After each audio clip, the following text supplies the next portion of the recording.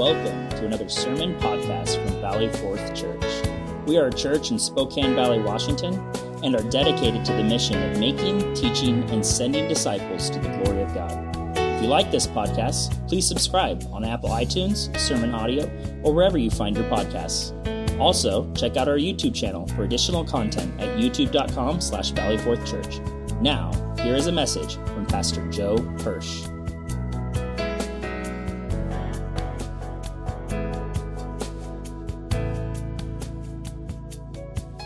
We come to a story of great salvation today in the text. And it's encouraged my heart, even as I studied it this week, to know that the greatness of salvation can work in any life at any time. We're going to touch on the story of Rahab today, but we're also going to just see how her wonderful story of responding to God's conviction flows in the whole story of standing by faith. So once again, I'm going to go back to Hebrews 11, and I'm going to reread verses 29 and 30, and then bring 31 in, which is Rahab's story, because they all flow together. I'll briefly review the events of the Red Sea and of Jericho, because it's a narrative that, as you'll see in Rahab's life, was part of how she came to know the Lord. It's a wonderful story of faith in the moment. So let us hear again together the word of God. By faith, the people crossed the Red Sea as on dry land, but the Egyptians, when they attempted to do the same, were drowned. By faith, the walls of Jericho fell down after they had been encircled for 7 days. By faith, Rahab the prostitute did not perish with those who were disobedient, because she had given a friendly welcome to the spies. This is God's holy word. May He open its story and truth to us this morning.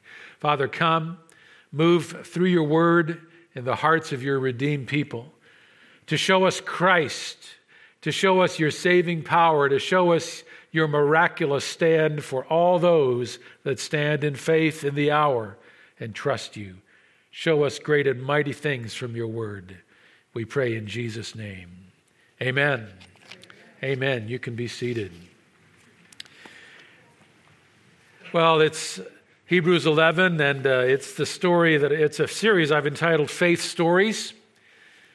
And this is a collection of in these three verses of great faith. Now, you might think of great faith in the way that a lot of us do, and you may associate great faith with believing God over a great span of time. That's often the way we look at it, isn't it?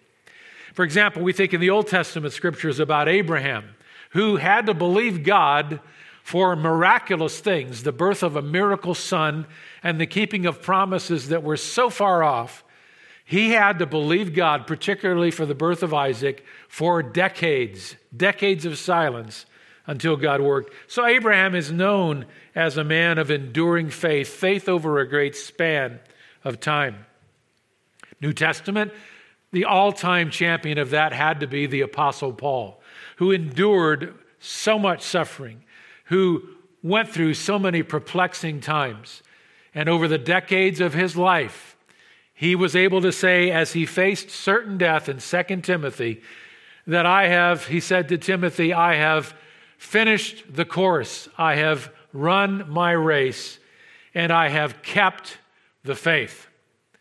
Beautiful example of faith kept over a great span of time. And we think that's great faith, but the Bible here now tells us that there is not only greatness of faith in spans of time, there is greatness of faith in moments of crisis. And that's what these three stories are all about, and Rahab's is no exception. Great faith in a great moment can change and produce a great future. That's what these stories are all about. Now, we live in the same kind of spiritually challenging times that Abraham did and that Paul did, because the world is still in the hands of the evil one, and we face a great and supernatural opponent. And there are many times in the life of the Christian where he or she will be in a moment or a season where they have to believe God. It may not be long in time, but it is difficult in experience, and we need to learn to believe God in moments that will decide our futures. And that's what these stories are all about. So this little portion of Scripture and this message is for those times in your life. If you're a believer, you will be tested, won't you? He tests all of those that belong to him, the Scripture says. So read into this for a possible moment in your future. Now, each of these is an example of having faith for those times when your back is against the wall, when you have to decide to believe God. And the stories so far have shown us two things. Quick review. I promise quick. The first, in verse 29, talks about the people of Israel as a people. And it talks about how they discovered that you can have faith when your back is against the wall of danger. Verse 29, by faith the people crossed the Red Sea as on dry land, but the Egyptians, when they attempted to do the same, were drowned. So open your Bibles. We'll take a look at this passage, Hebrews 11. Get your Bibles either in print or digitally, and we'll walk through it again. So what I taught you last time about this, I went over the story with you, which is one of the most familiar and one of the most memorable in all of Scripture. Israel had been allowed to come out from under the slavery that they experienced to the Egyptians. Pharaoh, under the punishing hand of God, had finally decided to let God's people go. And they had made their way out of Egypt and come down to the tip of the Red Sea, a formidable body of water. And they were trapped between the Red Sea and Pharaoh's armies because Pharaoh, after a few days, had relented of his decision, and he came with his chariots and his armies pursuing Israel, and he was going to take them back into bondage. So the Red Sea at one side, Pharaoh's approaching armies, they could see the dust of the chariots on the other. They were truly there with their back against the wall of Pharaoh's armies, not knowing what to do. It's a beautiful story, but it doesn't really contain a tremendous amount of great faith. They ended up having just enough faith to get across. In fact, at the first sign of the dust cloud of the chariots, they turned on Moses once again. And they said, is it because there were no graves in Egypt that you brought us out here to the wilderness to die at the edge of the Red Sea? Not people of profound faith. But Moses steps out, and he has enough faith to inspire them to believe God. It's why it's so important for a singular leader to stand in his faith for his people. So Moses says in Exodus 14:13, do not fear, stand for still and see the salvation of the Lord, which he will accomplish for you this day. The Lord will fight for you while you keep silent. And that's exactly what happened. As Pharaoh's armies approached, God told Moses, take the staff in your hand, put it out over the waters, and I'll part the waters. And he did. They were perhaps hundreds of feet high on either side, and the people walked through the seabed by miraculous faith. They had enough faith to put their feet out and to walk all the way through and get to the other side. It's a great story. I gave you more detail last time. But they did have sufficient faith to walk into their challenge, is the point of the story. Now, I gave you a sense of how that applies to us today. I remind you that I said that some Bible commentators believe there is some imagery here, that Egypt is a symbol of an evil, God-hating world set against the people of God, seeking to doom them and dominate them and destroy them. And that Pharaoh himself may have been an image of Satan, the great power behind a lost, God-hating world. That may be true. And if it is, it gives us an insight that we are still in the same situation that the people of God were in that generation.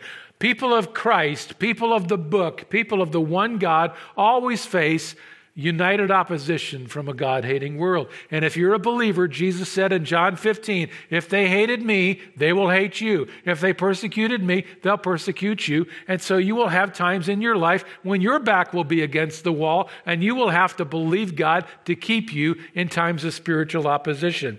And the message I gave you was, the water of opposition may rise. Walk into the water. Walk into it. Step into it. God will be with you, and He will win, and He will support you in the midst of spiritual opposition. First story, when your back is against the wall of danger. Second story in verse 30, I shared with you, had to do with Israel again. 40 years later, a new generation of Israelites. They've come into the land of Canaan, which God had promised to Abraham and to Moses and to Israel hundreds of years before. They had to take the land. And the first place that they came against, here's the story, was a fortress called Jericho, strategically placed on the eastern side of Canaan, so that when an army came across the Jordan River, which God brought them over by miracle, by the way, any army had to cross the Jordan. They walked through it, again, by miracle. But when an army massed and wanted to take Canaan, the first place they had to defeat was the fortress city of Jericho. It was a huge and difficult place to conquer. Now, you got to remember, the Israelites had never seen a fortress, let alone conquered one. They were completely unprepared for this. Their new leader, Moses, had died. Their new leader was named Joshua. And he was getting ready to siege or put a siege up against Jericho. Well, God appears to Joshua. The angel of the Lord appears to him one night and says, I know you've got your military strategies lined up. I know you're figuring out how to sharpen your swords and get the ladders ready, but that's not how you're going to take this city. You're not going to take it in your own strength by the way of man. You're going to obey me. Joshua said, great, Lord, how do you want us to conquer the city? God said, I just want you to walk around it once a day for 6 days. No swords, no ladders, no big, Lord of the Rings machines to throw these boulders out. I'm not going to supernaturally create all those things for you. Nothing. You're going to walk around it once a day, every day for 6 days, and then go home. The seventh day, you're going to put the priests out in front. You're going to have the Ark of the Covenant in the middle, symbolizing my power and presence. And you're going to have your army behind the ark, but I'm going to make you walk around it 7 times on the seventh day. And then at the end, on the seventh walk around, the priests are going to blow their horns at the front of the column. And I want all of you guys to stand there and simply shout. And God said, and when you shout, the walls will come down. What an incredible faith challenge for the people of Israel. I mean, they couldn't believe it. What kind of wacky instructions are these? And can you imagine how they felt about the 5th or 6th day? The conversations going on in the ranks about, tomorrow we got to do it 7 times? This is rather humiliating. And then God says, shout, and then the walls are just going to fall down right where they are, and we get to run up over the walls, and we'll take the city, we'll run up over the rubble. This has never happened in world history. But we're going to do it. That was their little faith. We're going to do it. And sure enough, when the trumpet sounded on the 7th day, every Israelite gathered up his breath and gave out one big shout and wondered what's going to happen next. And when they shouted, the scripture says, the walls just crumbled in place. And the rubble was just laying flat, and they marched. And these walls were substantial. They were 40 feet high, probably. The scripture says when certain spies came to look at those walls, came back, told Joshua, they reach up to the heavens. They were wide enough over the top for 2 chariots to run abreast over the top of that wall. The city was commonly viewed as unbreachable. And this miraculous miracle happens. More on that in a minute. But the walls crumble. The city is taken, and God's people experience His victory. Not theirs, is.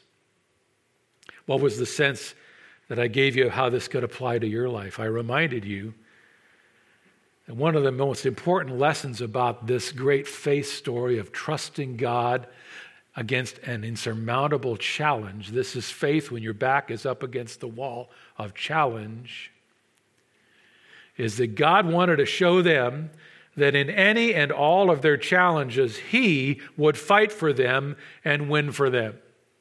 They just had to walk in that by faith. Basically, He told them, you walk in obedience to me, I work in victory for you. That's how we roll. That's how the people of God has always rolled. In every challenge that's too great for the people of God, we have a mighty God who says, you just live the way I've told you to live, do what I've told you to do by faith, and I will work for you. You read all the way through your Bible, my friend, and you'll see people as a group or individuals stand, and the same story is repeated time after time. Got any challenges in your life that are too big for you? Good, they're God-sized. You walk by faith, He will work in victory. I don't care what it is.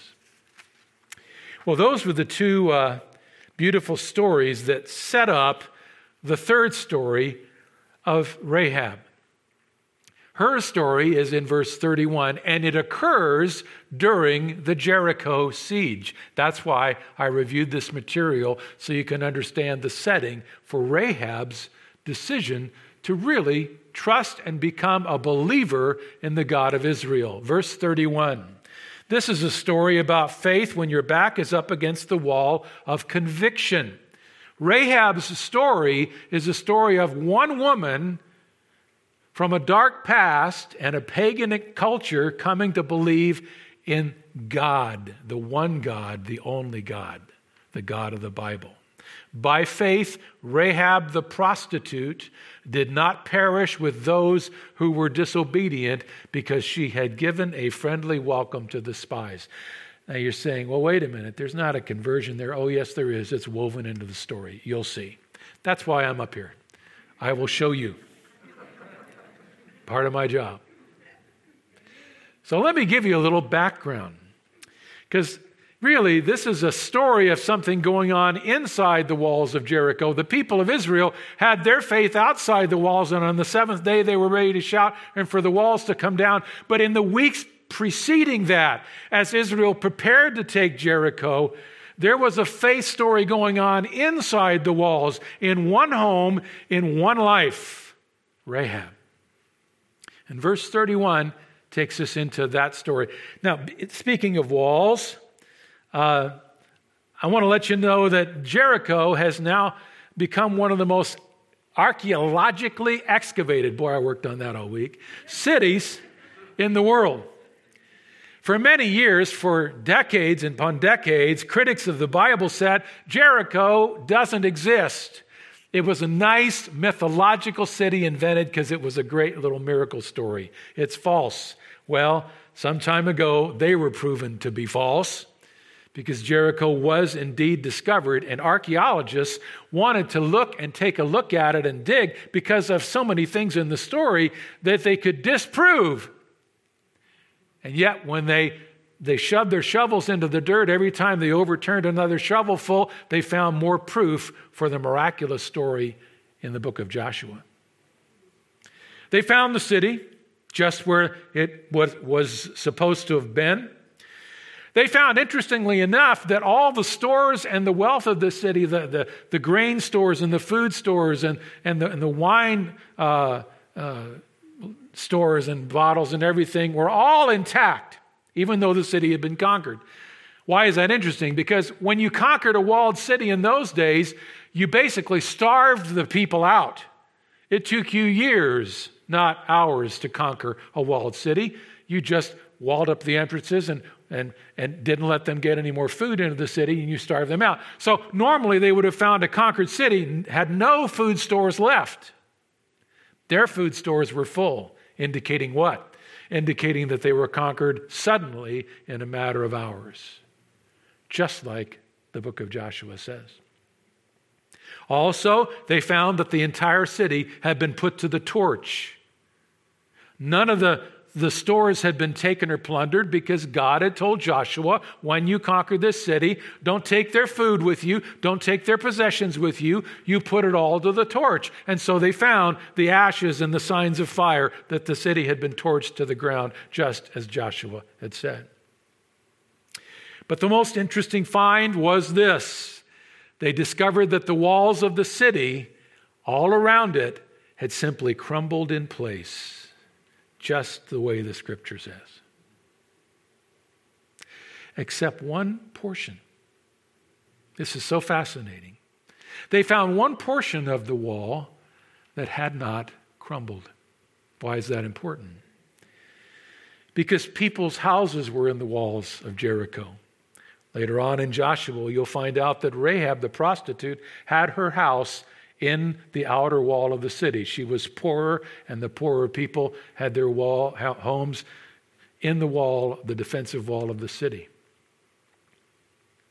It's important because the scripture says that Rahab welcomed 2 spies into her home from Joshua's army. And in order to save their lives, she lowered them down through the window of her house, the scripture says, for it was in the wall. It's important for you to know also because in the end of our story, you'll find that God protected Rahab from the conquering army, and her family was saved alone. Where were they saved? Perhaps in that one portion of the wall that was not allowed to fall. Interesting, isn't it? Intriguing, wouldn't you say? Well, let's get into the story and we'll see how all this comes together. Again, I'll handle it just like I handle the others. I'll go over the story, and then I'll give you a sense of how it can apply to your life. The story, I've already touched on quite a bit of it, but let me go back to the very beginning. When Israel crosses over the Jordan and they're ready to start conquering Canaan, Joshua knows, as General Joshua, their military leader, that he has to figure out a way to take Jericho. So he begins to make his plans, and he wants to know what the fortifications are like, how large the army is inside, where their sentries are placed, and how to take the city. So he sends 2 spies to sneak into the city. You can read all about this in Joshua chapters 1 through 6, the Old Testament book. He sends the 2 spies. They sneak into the city under the cover of night. They want to go to a place where they could blend in with other travelers. And so they go, sadly, to the place where most of the travelers of that culture went when they were visiting the city. They went to a house of prostitution. It was in the wall of the city, and it was owned and run by a prostitute named Rahab. The scripture says in verse 31 that she is Rahab, not a prostitute, but the prostitute. It is very clear here that she was involved deeply in the life of prostitution. It doesn't pull any punches about her. It doesn't try and paint her in a little better light than she was found. The Greek word is porneia, from which we get pornography. Every act imagined or pictured in pornography, Rahab lived and experienced and acted in real life. She possibly owned the home and was a madam with other prostitutes that she had led into the life. She was in that point of immorality as a lifestyle. She was living that life, and she was living in a place where people came to experience that life, but also travelers who just didn't want to be seen or known very well would come, and that's why these spies chose that place as a place that not a lot of people would visit. So they were laying low there. They made known their mission to Rahab, and she began to listen to their story about the God of Israel. Quickly, however, the scripture says that someone came and told the king of Jericho that he had seen 2 men sneak into the city at night, and he'd followed them to the house of Rahab the prostitute. And it wasn't too long before the king of Jericho sent some soldiers to the door of Rahab saying, we know that spies are here, bring them out to us. Well, Rahab, the scripture says, decided to protect the spies. And so she misled the soldiers who had come to take the spies. She hid the spies under some flax and some fabric that she had on the top of her roof there, on the top of the wall. She hid the spies until the soldiers were gone, and then she told the spies where they could hide in caves on the west side of the city until the heat kind of wore down a little bit and they could get back to General Joshua. She would lower them down, the Bible says, through the window of her house, which was in the wall of the city, and they would go to safety. Now, she protected them, but she also had a request of them. And I'm going to read from Joshua 2 to describe what she asked and told the spies. Because something was going on in Rahab's life that was more than just common kindness. She was taking her life in her hands to protect these spies, who were nothing to her on a human plane of relationship. They were foreigners. It was wiser for her to protect her life by giving them up. Why didn't she? Because God was working in her life. They had told her that they were from the people of Israel and the God of Israel, Yahweh, the one and only God. And she had heard about this one and only God in the years before and in the days before. And she knew the army was massing, and she had come to believe in their God. How do I know this? Joshua chapter 2, verse 9. Rahab said to the men, I know that the Lord has given you the land, and that the fear of you has fallen upon us, and that all the inhabitants of the land, what land? Canaan, the land God said he was going to give to Israel. All the pagan inhabitants, the Canaanites, the Amorites, and the Jebusites and all the rest had heard about this great God and what he had done for Israel, and they were filled with fear of the God of Israel. All the inhabitants of the land melt away before you. Why? Verse 10, for we have heard how the Lord dried up the water of the Red Sea before you when you came out of Egypt. This is amazing. Word had spread about the Red Sea miracle. It had spread all the way to Canaan, to all these pagan people, particularly the Amorites, the most wicked of all the pagan people in that place. She was an Amorite. She had heard about God's miracle deliverance of the Israelites. They'd all heard of it, and nothing they had ever seen from any of their gods was like this. And so fear had fallen upon them. Well, the amazing thing was, this was 40 years after the miracle had happened. This was a new generation of Israelites, but the story of God's power stayed with these pagan people when they heard it for 40 years, and it was still terrifying them. And they knew that Yahweh, the God of the Jews, was going to send his people to conquer Canaan. And they knew that if he's powerful enough to part an ocean, we have nothing that can stand against him. So they were filled with fear. They believed God more than the Israelites did. A little lesson for us all. Amazing.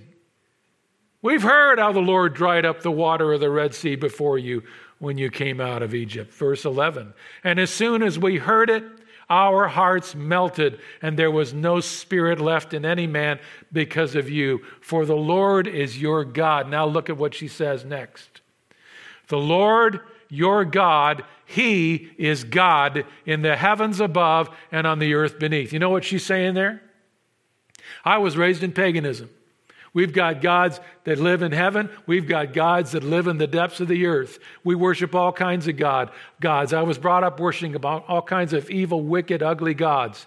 But I've come to believe that there is only one God, and it's your God, and he is the Lord. Notice she uses the word Lord. It's all caps in your Bible. That's a rendering of the word Yahweh. She takes his name, and she says, I've come to believe that yours is the one and only God. She'd come to believe in the God of the Scripture. In other words, she's experienced conviction over what God could do. She knows her people deserve judgment. She's turned to God for his mercy, and she has come to believe in God alone as her deliverance. She was converted. She had come to believe in the Lord God. That's why this is a story of how to decide when your back is up against the wall of conviction. She responded with conversion. What a story. That's why she helped the spies.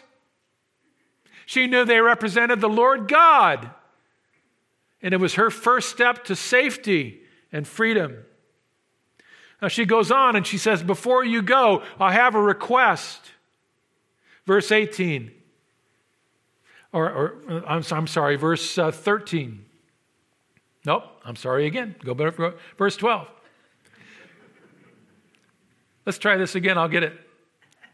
Verse 12, she continues, now then, please swear to me by the Lord, again, Yahweh, the God I've come to believe in now, and your God, that as I have dealt kindly with you, you also will deal kindly with my father's house and give me a sure sign that you will save alive my father and mother, my brothers and sisters, and all who belong to them, and deliver our lives from death. In other words, I know he's the only God. I know we deserve judgment. I know he's coming. I know he can't be defeated. I know the city's going to fall. And when the city falls, will you remember me because of the mercy I had on you? And please bring me safety. Figure out a way for me not to die under the judgment of God. That's a converted heart. And they tell her in verse 18, behold, when we come into the land, you shall tie this scarlet cord in the window through which you let us down, the window of your house on the outer wall. So when the armies of Israel saw that, Joshua would say, when you see that part of the wall that's got the scarlet cord in it, don't take those people, don't put them to the sword. Protect them. And they said, when they see the scarlet cord through the window through which you let us down, you shall gather into your house your father and your mother and your brothers and all your father's household. And it sure turns out to be true because in chapter 6, when the city walls do fall, there's one portion of the wall that's standing. It's got a little scarlet cord coming out of the window, and the troops of Israel see it. And in Joshua chapter 6, verse 25, the scripture says, but Rahab the prostitute and her father's household and all who belonged to her, Joshua saved alive. He fulfilled his word. He saved her alive. And she was not only saved alive physically, she was saved alive eternally. What a great story. But there's more. There's an after story to this story of faith. In verse 25 of chapter 6, it said that Rahab went on to live in Israel to this day, the place where the book of Joshua was written, just as she had hid the messengers whom Joshua sent to spy out Jericho, because she had done that. In other words, she went and she joined herself to the people of Israel. She'd come to believe in the God of Israel. She went out with the conquering army, joined herself to the people of Israel, left her past pagan gods behind, left her past life behind. And interestingly enough, the Bible tells us that she ended up marrying an Israelite. His name was Salmon, and he was a prince of the people of Israel. So God gifted her with a husband who was one of the great leaders of the nation of Israel at that time. Not only did he gift her with a new life and a new marriage in which she could leave her porneia past behind, but she moved into a future where God gave them a child. God blessed her with a child. It was a beautiful son. His name was Boaz. And if he's familiar to you, it's because he's a biblical hero in the story of the Old Testament who walked into the life of a needy and wonderful woman of character named Ruth, who needed protection and who needed deliverance. And he came and married her. And Boaz and Ruth had children. And Ruth turns out to be the great-great-great-grandmother of King David. You know who he was? The most illustrious ancestor in the line of Christ, the Messiah. And if you look in your Bible sometime in Matthew chapter 1, verse 5, in the genealogy of Jesus Christ, in the family line of the Savior of the world, you will find Rahab listed in chapter 1 and verse 5. Rahab, the prostitute. Rahab, the one with the past that she could never get over. God is a God of grace and mercy and forgiveness and restoration. Oh, what a story full of grace. It's a story of grace toward anyone who would believe. Anyone. Well, what's the sense of how this can apply to your life? Well, I'm just reminded of so many things as I look at my own needs and my own failures in my life, my own journey. Here's some things that stood out to me as I bring this to a close. I'm reminded that Rahab had an ugly, dark past history to deal with. We all do. All of us have an ugly, dark past history to deal with in the light of God's holiness, God's will, God's purity. But that past was no match for the cross. No match for the God of Israel. Notice the first thing she did in her new relationship with Yahweh was ask for mercy. That's what we do when we meet a God who we know is full of mercy. Remember that. Whether your past is staring at you from your non-Christian past and you're wondering if you can trust Jesus today, will He welcome you though you have a dark and stained past? Oh, yes, He will. His cross can conquer that. Or maybe you're a Christian and you've fallen into deeper sin in your Christian life than you did in your pre-Christian life.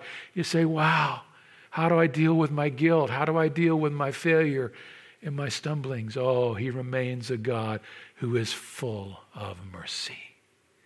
His mercies never cease.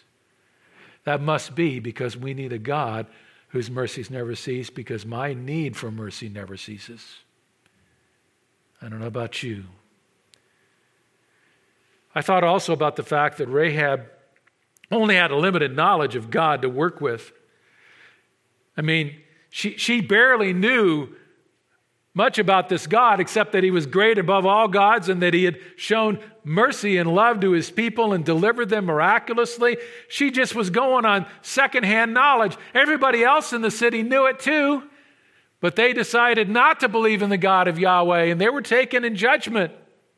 It's a beautiful story of salvation's decision, by the way. Everybody in that city of Jericho knew about the God of Israel, knew that He was the only true God, knew about His power, but knew that He'd been merciful to His people, and they could have believed. The scripture says that they didn't believe, they disobeyed. It actually says they had an opportunity. Do you realize that Jericho could have been saved? It would have been defeated, but they could have come to believe in the God of Israel and marched out with the people of Israel and joined the people of God. Instead, they were judged. Every person who has a knowledge of the saving heart of God, though it's limited knowledge, it's enough for you to trust Him. And if you don't, you'll face the consequences of what you knew and disbelieved and disobeyed. You know, I meet people that I share Christ with, and it seems as I get to the end of just another conversation, one after the other, I'll converse with them, I'll reapproach, and they come up with just another question. Isn't that your experience? Sometimes I wonder if endless questions are just another way of saying, I don't believe. Where are you at today? Another thing that I was reminded of out of this story is that you can never tell where faith will be found. You can never tell what person is being stirred by the Holy Spirit. One person is looking at the great God who's broken upon their heart and shown them who He is. And through your witness, you can never know where faith will dawn. Don't you write off any person out of God's story. Don't write anyone out of the gospel story, my friend. Don't do it.